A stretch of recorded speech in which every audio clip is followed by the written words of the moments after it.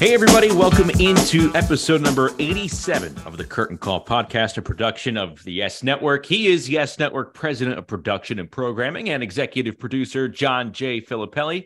I'm Justin Shackle, producer Dan Bassone, with us as well for the ride. If you already are not doing so, please subscribe to the podcast. That way you never miss the latest episode. Give us a review as well, 5 stars. If you don't think we're worthy of 5 stars, keep it to yourself. John, I've heard you in the past say you thought Michael Kay was a great fit to be the one who kind of leads the Yes Network. And I think a lot of us who are on air at the Yes Network, we look at Michael Kay as sort of that captain or so. And Michael's going to join us on this episode as we get closer to opening day here this week. But overall, what made Michael the ideal person to take on that challenge as the Yes Network started up over 20 years ago now? Well, I think it's 2 things that make him stand out. I think he stands out because he's so well-rounded and he knows all sports. So any conversation that he finds himself in, he's never at a loss to add some texture to it, because he knows sports and he knows it really well, and he knows the people who play it. And that has only gotten, his knowledge has only improved, obviously, through the years as he's gotten more experience behind the mic, because when we hired him, he had really no play-by-play experience. But it was a bit of a gamble on my part, for sure. But, it was a gamble I thought we could take, because I thought Michael had done so much work with Sterling. He had done some radio work, some play-by-play. And I think that was enough to it was a little rough around the edges, but I thought he would kind of fit over time. He would fit nicely into what we were trying to do, because he's so unselfish in that booth. And you listen to him today, he's always setting up Coney and Paul and Flash, or who's ever in the booth with him. He's always sort of has a way of getting the best out of them, because he knows the game, he knows what needs to be said, and he also knows really great points of interest in the game. And if it's not being said by his wingmen, the analysts with him, he'll ask that question to bring it out of him, because he knows what the answer is supposed to be. So he'll bring it out. He'll draw it out. And he's so unselfish. He'll give up his own time to make sure that the analysts get their say, and they get it in a way that supports the premise of what we're trying to do. And that only comes because he's so unselfish. So that unselfishness is the fact that he's so prepared, and the fact that he's willing to go into sort of uncharted waters sometimes and explore things, makes him really, I think, a really excellent play-by-play person that he is. He's wonderful at it. Now, John, in the short time that I've been with you on here on the Curtain Call podcast, we've never had a guest. So this is big here, this episode. Getting ready for a new season. We have to get guests. Yeah. It really helps to have guests. I mean, you and I could talk, and it's fine, but it's not as interesting as having a good guest who can really lend texture to what we're trying to say, or go out on their own and just support the program on their own, because they're so strong, and they've got the knowledge and the context that you need to support a podcast and do it in a way that needs to be done. So it's great to have a guest, and Michael is the supreme guest, again, because he's so unselfish. He's got a really good sense of humor, and he's just fun to be around. All right, without further ado, our guest this episode here on the Curtain Call podcast, the longtime TV voice of the New York Yankees on the Yes Network, Michael Kay. Michael, thanks so much for coming back to Curtain Call. Look, how honored are you to be on your favorite and most listened to podcast again? You know what? I didn't sleep most of the night. Just thinking about this, I don't want to mess up, so I'm quite honored. That's how I feel the night before episodes. Yeah. We talk about the season coming up in a matter of days now. The biggest news is all pertaining toward a rookie. And I don't think we thought we'd be at this spot at the beginning of spring training, but overall, after 40 days or so, how surprised were you when the Yankees added Anthony Volpe to the opening day roster? Well, at the beginning of spring training, I had a feeling that it wasn't going to happen because there were too many things to overcome. The fact that Peraza had some experience, and he actually played in the ALCS last year, and that Volpe wasn't on the 40-man roster. Then when I went down to spring training with David Cohn to do a couple of games in the middle of March, just started talking to people, and I got the sense that it certainly could happen. He was opening eyes, and that they were certainly amenable to putting him on the roster and having him start. They had that big meeting I think there are a lot of people that advocated for him and said this guy is ready. And I give him credit because every year you want to just improve from the year before. And now when you take a look at the shortstop position, they have improved there. He's better, I believe, than IKF. I think he's going to hit more than IKF. And I think one thing that the Yankees need, I think they need an infusion of youth and energy, and he's going to give them that. So I think it was a really good move. They said it was a competition. He blew away the competition. If he didn't make the team, I think it would have been a bad look for everybody. So they did the right thing by having him make the team. It was really pretty amazing that he did it. I mean, even though he had a tremendous spring, I mean, he had the best spring of any Yankee player. And I mean, he had to have that kind of spring to make the team because it's not that he doesn't have the tools or that he's not ready. It's just that the Yankees have sort of a glut of personnel that they have to sort of sort through as to, where you're going to play. Where's LeMahieu going to play? Right. And where's Donaldson going to play? I guess Donaldson's sliding to third now. They had, the Peraza at shortstop, and I really liked him. But Volpe did an amazing thing, and he came in and he just outplayed everybody. And he forced the Yankees to put him on the roster, and I think ultimately it's going to be a great thing for the team because he hits, he fields, he runs, he does everything well, and everybody really likes him. So there's no downside to this. I couldn't agree with you more. He's very well liked, and I think that early in the spring, Judge advocated in a way for him without even using his name, saying, "Listen, I don't care how old you are. If you could help the Yankees, you should be on the team." So, as you said, he just busted the door down. He didn't leave anything to chance. Peraza did not have a good spring offensively. IKF was decent, but I think he proved last year that he's not the long-term answer. And there's also another aspect to this flip that a lot of people aren't talking about. The Yankees as an organization have gotten hammered over the last 2 years for not going after the many shortstops that were on the free agent market. And their long-term plan was for Volpe or Peraza to be the shortstop. And they acquired IKF last year as a bridge shortstop. And if Volpe turns out to be the player that everybody thinks he's going to be, then they actually do look like they made the right move and they stayed away from that $300 million contract for a guy like a Trey Turner and all the people that were available from shortstop. And this kid's under their control for 6 years at a very reasonable price. And that's how you build teams. If you're going to pay Aaron Judge $40 million, you can't pay everybody $40 million. So this is the move to make. You have a young guy comes up through your system. Yankee fans love homegrown Yankees, and I think he's going to get the second biggest hand on Thursday after Judge. It's something that's been on my mind since this news broke, and I guess toward the decision as well. And David Cohn was the first person who brought this up. He mentioned how the new rules in the CBA kind of awards a team if they promote one of their top prospects on opening day. If he goes on to finish top 3 in Rookie of the Year or even top 5 in MVP voting, that the team's going to be awarded a first-round draft pick. So I'm wondering, is Anthony Volpe, the way he looks, obviously a special talent, maybe like an isolated case here, but do you think this move may indicate a shift in the way that baseball operations could think moving forward with a new rule like that? Well, I guess the Orioles didn't get the memo on the new rules because they didn't bring up Grayson Rodriguez for that very reason. They didn't want to start his clock in the starting rotation. But of all the teams out there, I think the big money teams should really be the last ones that want to manipulate service time. So if Anthony Volpe becomes a free agent in 6 years rather than 7, if the Yankees want to keep him, they will certainly keep him. They showed that with Judge. I think it was the prudent move. And, there is a positive to it, as you mentioned. You can get a first-round draft pick. Now, it's asking a lot for him to be that guy to finish top 3 in the Rookie of the Year, but I certainly think he has the talent for it. There's a lot of good young players that are going to be up in the big leagues. I understand that. But if he can do that, the Yankees get rewarded with a first-round draft pick. And, the Mets proved it a couple of years ago, when they started the season with Pete Alonso and he had a great year rather than hold on a service time. But again, teams like the Yankees and the Mets now with Steve Cohen and the Dodgers and the Red Sox, they should not even think ever about manipulating service time because they have the money to keep the player when he does become a free agent. The Yankees really needed this to work the way it's working because they've had a spring of uncertainty with injuries. There's been a lot of injuries. The starting staff has been, I don't want to say decimated, but because decimated has a long-term implication to it. It's not long-term, but let's say for the short term, the Yankees are in a little bit of flux.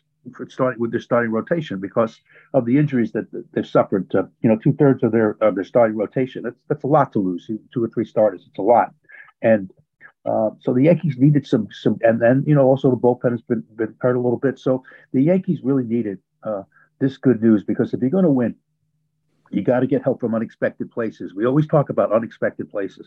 He was not really expected to make the team, or maybe not. If he was going to make it, come up in the middle of the season, but not now. So the fact that all that was going on, just says to me, it indicates to me how getting help from unexpected places, which the Yankees needed to do, and this is really the best news that could happen. So it's good for all. It's great for the team. It's great for this kid. It's really exciting to see him in the mix. He brings such energy and enthusiasm, and the Yankees have really brought up some players who really given them some real life and some real energy. Not that they were dead or anything like that, but this energy they're getting from the youth has really been magic. I really believe that this was a great spring for the development system. You're right, Flip. And I think for an optics level, it's great for all the kids in the minor leagues. Listen, if you perform and you do your job, you've got a chance to win a job. And, another guy who really stood out in spring training was Jason Dominguez, because he did everything you could possibly do. And the only reason that he is not being considered to play left field is he never played a game at AAA, didn't play that much at AA. And they do like you to at least hit every single level. Volpe did play 22 games at AAA last year, but you've got Peraza down there that can either come back up and play shortstop, and if the Yankees make a deal with Torres, they can move Volpe to second. You've got Clark Schmidt, a former #1 draft pick, pitching the second game of the year. Their farm system is starting to produce, and that's important. A guy like Andres Chaparro had a really good spring training as well. If a team wants to exist long-term as a viable contender, it can't just be about spending big money. You've got to produce people from the farm system, and the Dodgers has shown that as well. And I think the Yankee farm system really showed itself this spring, and optically, that's big for everybody down there. You do your job, they'll make a place for you on the team. They're starting to develop pitching, which is something that they really haven't been able to develop in a really long time.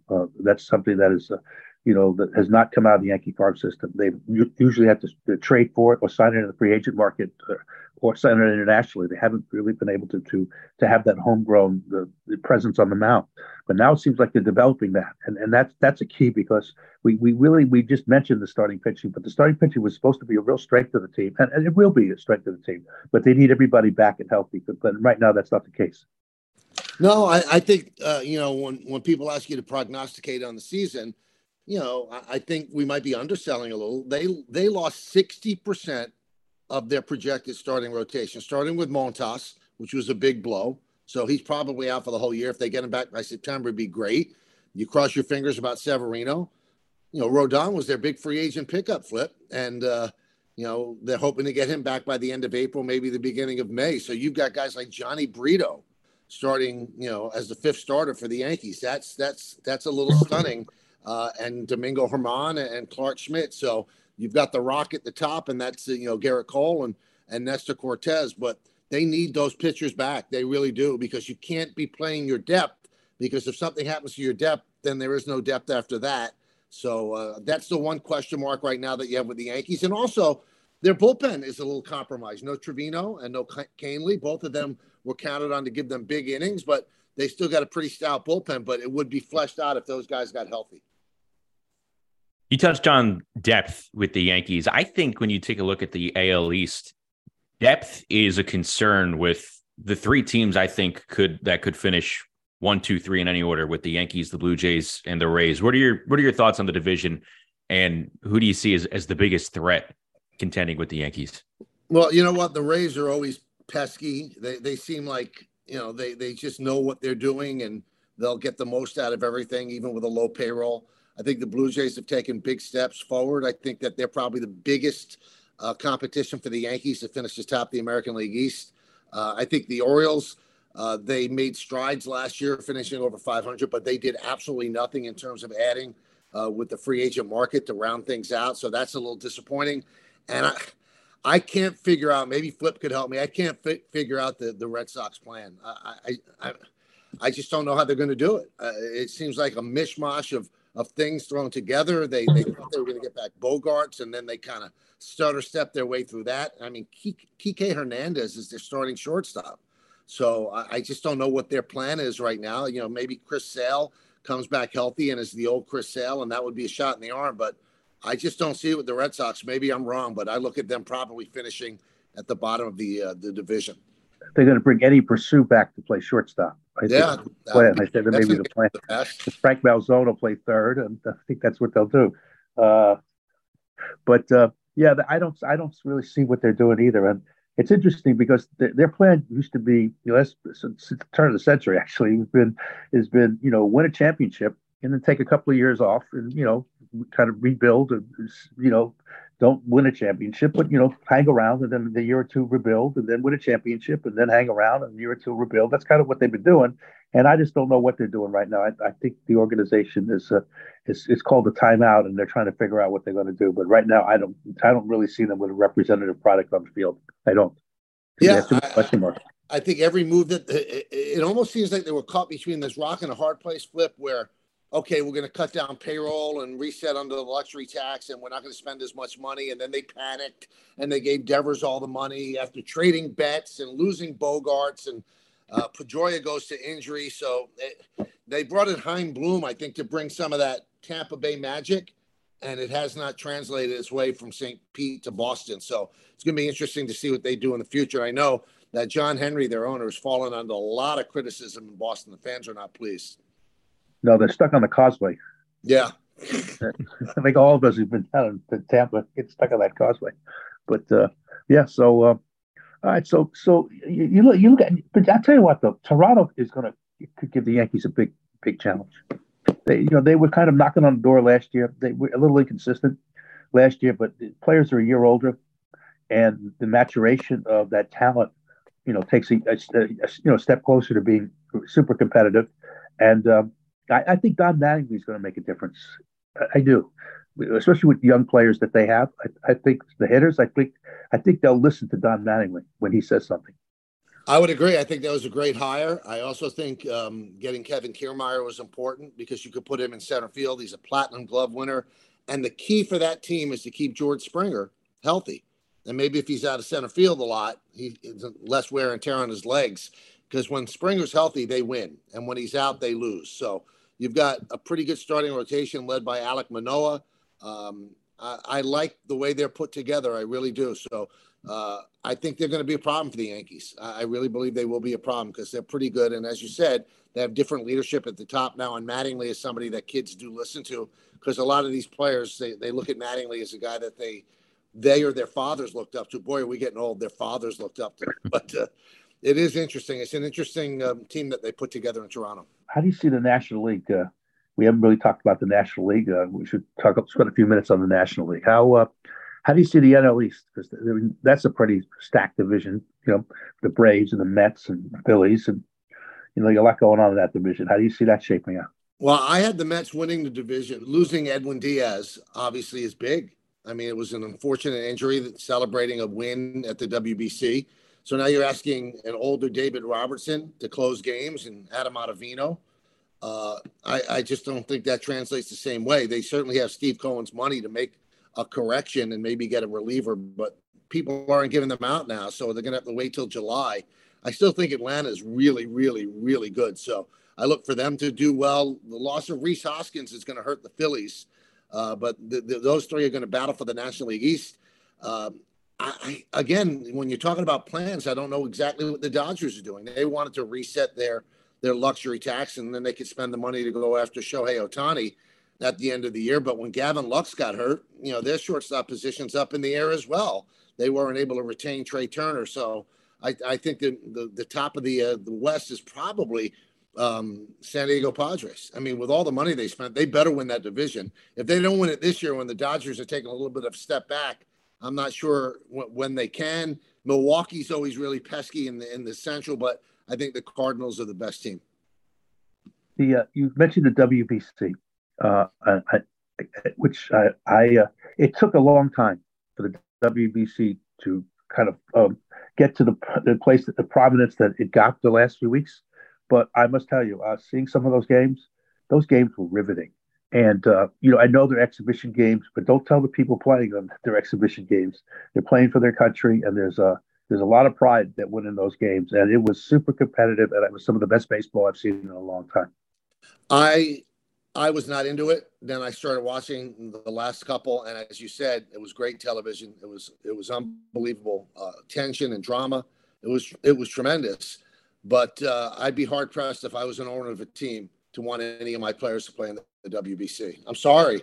I don't want to seem like I don't care about representing the country. This thing was invented in 2006, and the players that said that winning the WBC is more important than the World Series, I'm sorry, I don't get that. Especially you're getting paid $20 to $30 million a year to win the World Series, and the WBC, although it's great, is a glorified exhibition that has been around since 2006. So I think it's wonderful. I think the timing is wrong. I think it should be played in November.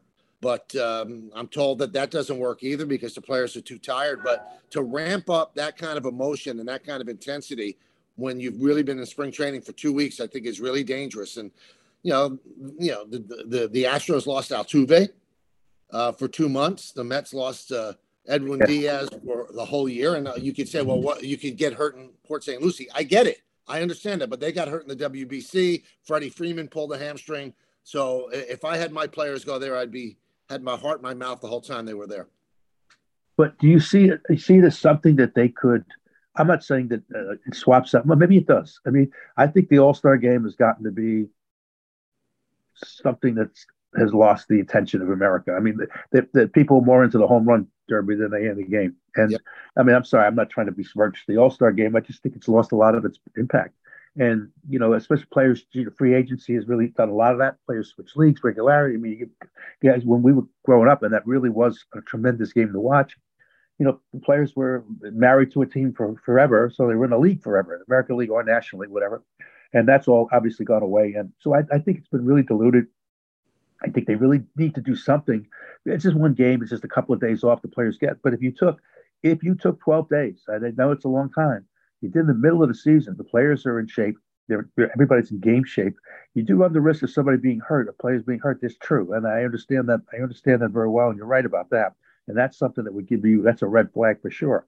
But if you think about it, that in the middle of the season would really be great because the players can still get who play it can still get a couple of days off. The players who don't play it can have that time off to rest and heal and do whatever. And the countries in the world, the baseball world, can really see some excellent baseball. And, at a time when, during the middle of the season, it's like a jump start. I don't know, a little time off might be an interesting thing. I don't know if they'll do that. I don't think they'll take the break, but you extend the season by a week by doing it, but you could do it if you wanted to.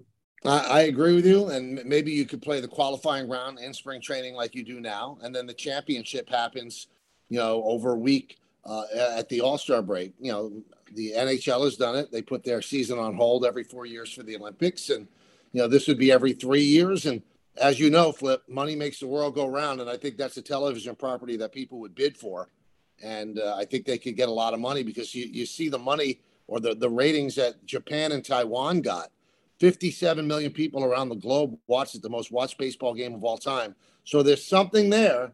You just have to get the timing right. Again, I've heard the excuses. I'm still not quite sure why it can't happen after the season in November because players do go play Winter League baseball, even if they played a full season anyway. I think that would be the perfect time. And if somebody gets hurt, you've got 5 months to get ready before the season starts. So even, people have told me, well, Diaz, if he got hurt in November, he'd be out half the season anyway. Yeah, but it wouldn't be the full season, and they'd get him back at the All-Star break. So it does give you some leeway. So that's something that I think the timing could be considered, although Manfred has said that it's still going to remain in March. They see that's the best viable time.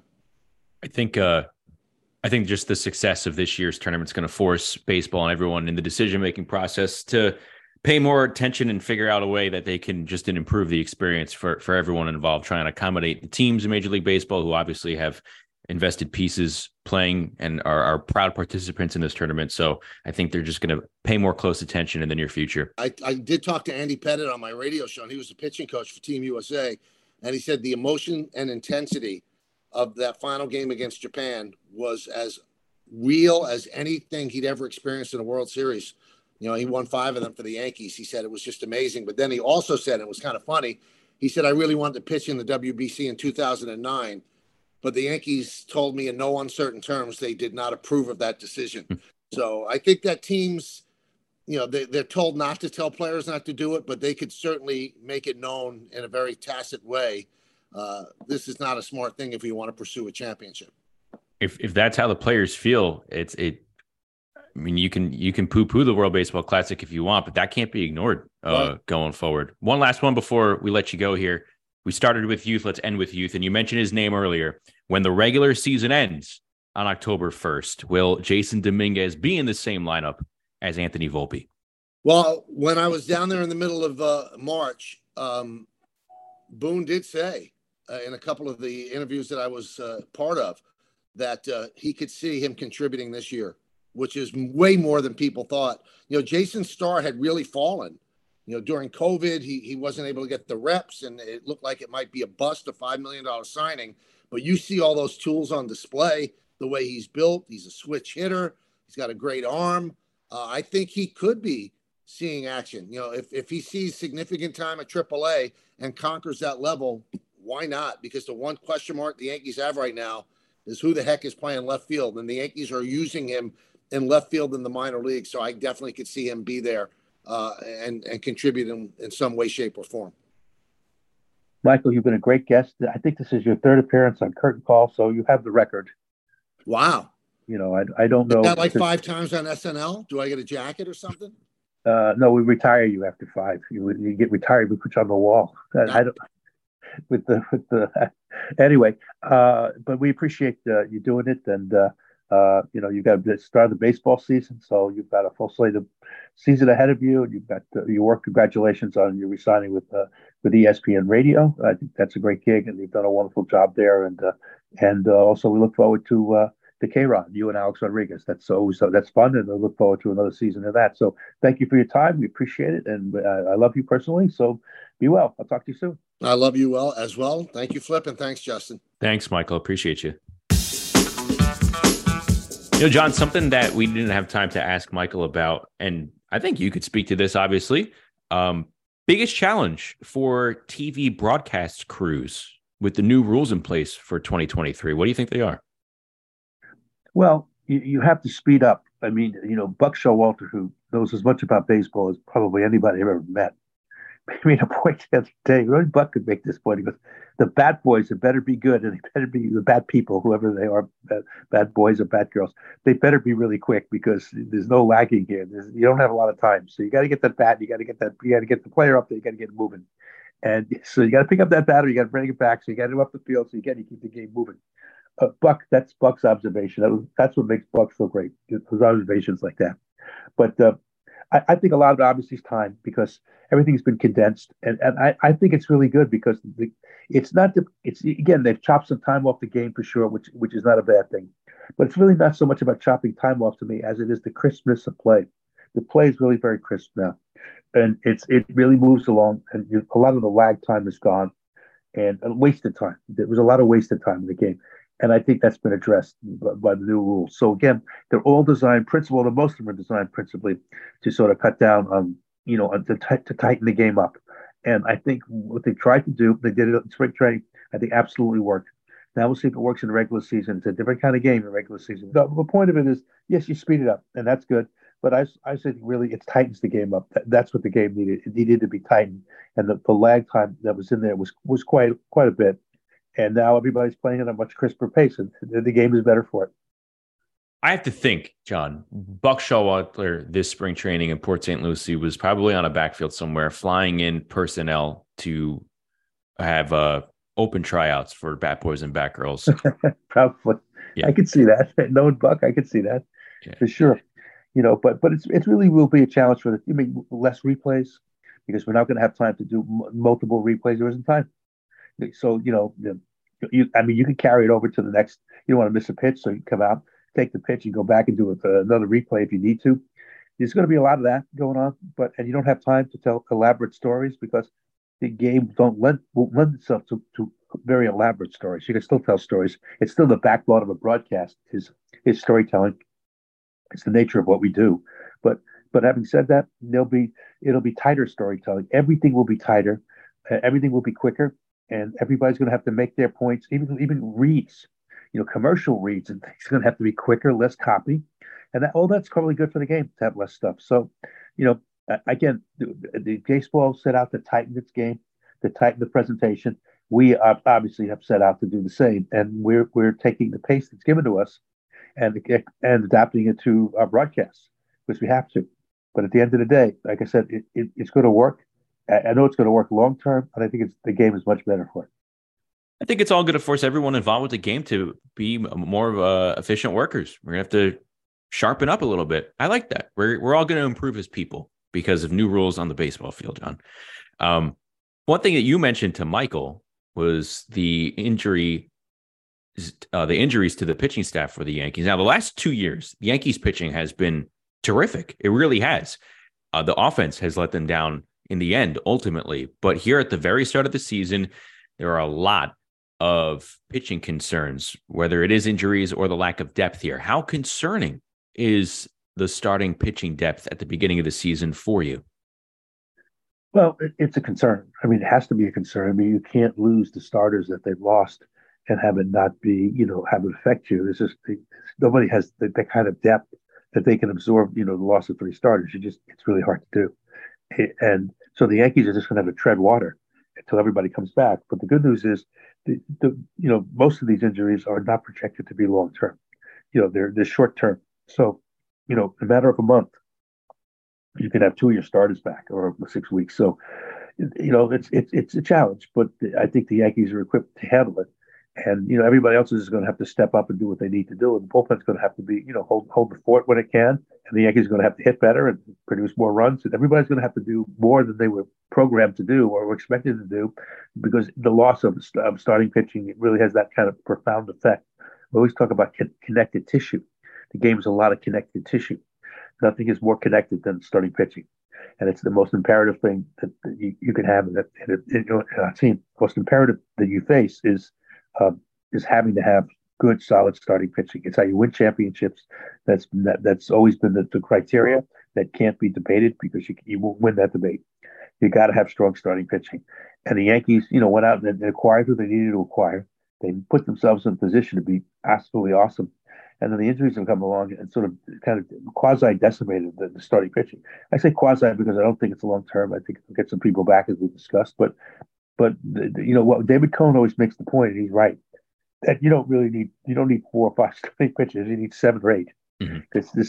It's an attrition. It's a war. It's a battle of attrition. You're going to lose players. You're just going to, whether it's too cold. When it's cold, sometimes people get hurt, or just somebody get hurt too. Arm injuries can happen anytime, and it's tough. It's tough when you lose starting pitching, because it's hard to get. You have to trade for it. You have to sign it, free agent. It costs you a lot of money, and unless you're fortunate enough to develop, and very few teams are really able to develop good, solid starting pitching. The Yankees have it in abundance. They had it in the offseason in abundance. They were all set up. Everybody just needed to stay healthy. But that's not going to be the case right now. So they'll have to do their battles. They'll have to win what they need to win. But at the end of the day, they'll be left standing when that starting pitching returns to them, because that will be the thing that separates them from everybody else.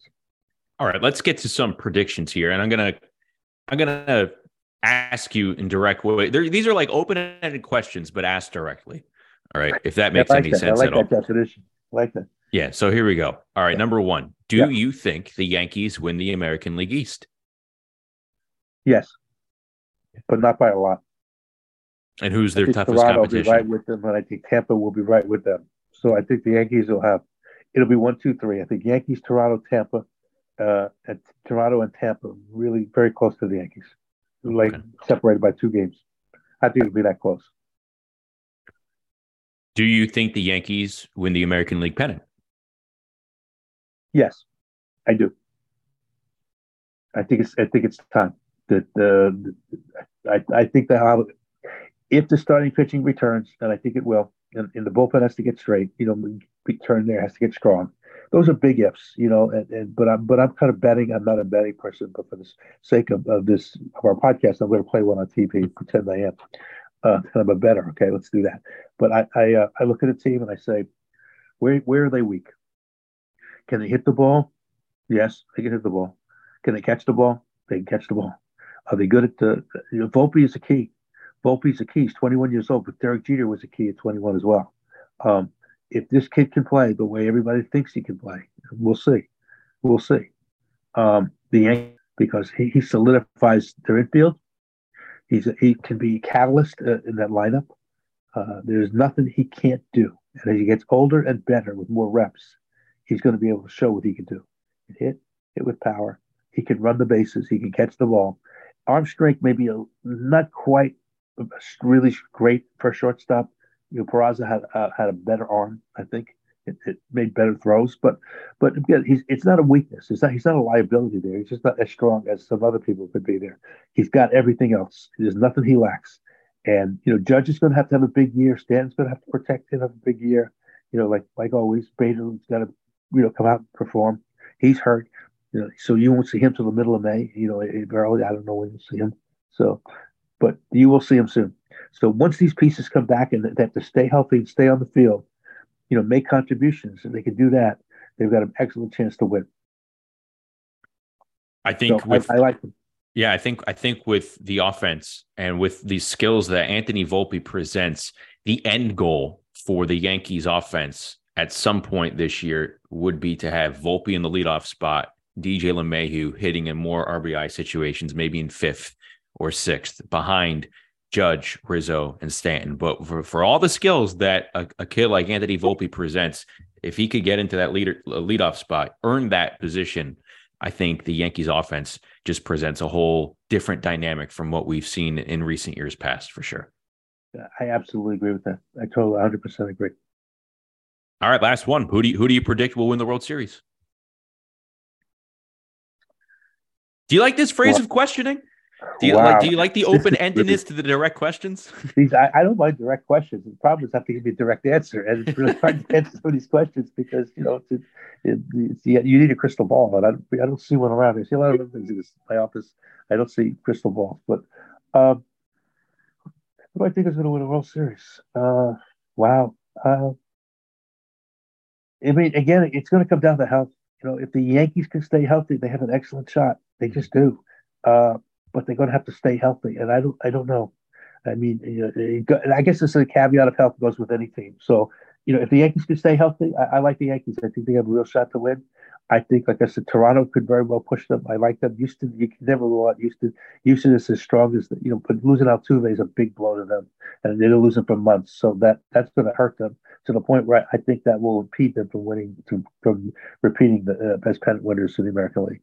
I think that will go by the boards because of the Altuve situation.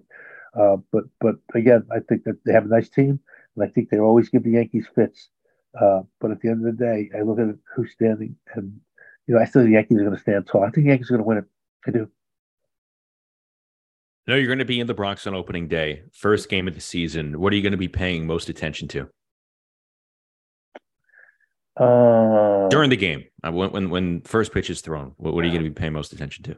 I'm actually, believe it or not, I wind up with my app, the Yes app, watching the game. My seats, I got to cheat down and take a look at the game because I just have to. And anytime there's a critical play, I'll make sure that the replays are there, and I'll check that out a little bit. So I'm excited to see that. The progress of our app has really been great. And, the people work on it. They've done a really incredible job for us. John Linder's been an initiative his and Randy Levine. I think they've done a great job. And Matt Duarte and other people work on the app have been just great. So I've got to go with that. I've got to support that effort, and I will, and because it's a really good job by them. So once we get that moving, I think that will. I think it'll actually further the development of what we're trying to do. So. I'm excited for that. I'm excited for that potential situation happening, and regardless if it happens or not, the app experience is really wonderful. And watching a game from your seats is good. It's like being there, and I'm going to be there, so I get the best of both worlds. So, but I have to measure the telecast. I have to watch some of the telecast because it's what I do, and but it's fun. It's fun when you see an angle or something that you can't see from your seats. You'll see it on TV. So. You're getting the world of television before you, and that's an incredible world. But you're also getting the world of remote television because we'll be watching some things that outside of the home show. So I do think it's going to be fun. Like always, opening day is very, very special day. the pageantry of it, the history and tradition that is endemic to the Yankees is truly all on display on opening day. So enjoy it. Have a great time if you're going to the game. If not, please, Michael, Michael, enjoy yourself. And Justin, are you going to the game by chance, Justin? Oh yeah, I'll be there. Yeah. Okay, so you'll enjoy it because it's opening day and there's a lot to enjoy, and it's fun. Before you turn around, it'll be fall, and we'll see what kind of prognosticators we are. But it's going to be an exciting year, and see what Aaron Judge can do is on a repeat run. If he's going to have any kind of year like he had last year, I think he might. I just think he might, but we'll see. But it's fun. Dare I ask, because you kind of just descended beautifully. Anything else as we land the plane? Anything else we land the plane? Yeah, yes. Fasten your seatbelt because the Jays and the Rays will give us a bumpy ride for sure. So if you're going to descend, and you're in a plane, make sure you've got that seatbelt fastened, and make sure you're paying attention to the Rays and the Jays because they'll be forces as well. But it's that time of year, and everything is hope springs eternal, right? Although hope is not a plan, as we always talk about, but hope does spring eternal, and it's a great thing. And to get behind a team, to support a team, because in spring training everybody's kind of started the even way, and I think that's the wonderful thing about the sport. It does start, especially in the spring. It starts 0-0, and it's time for it. But that now everything's going to count. The stakes go up, and you'll separate the men from the boys here. And again, I still think the Yankees have a lot going for them, and they have the money behind them too. If they need to spend money, I think they'll do it. And so we'll see how it flows. Can't wait to get going. Thursday opening day at Yankee Stadium. You can watch that game, of course, on the Yes Network.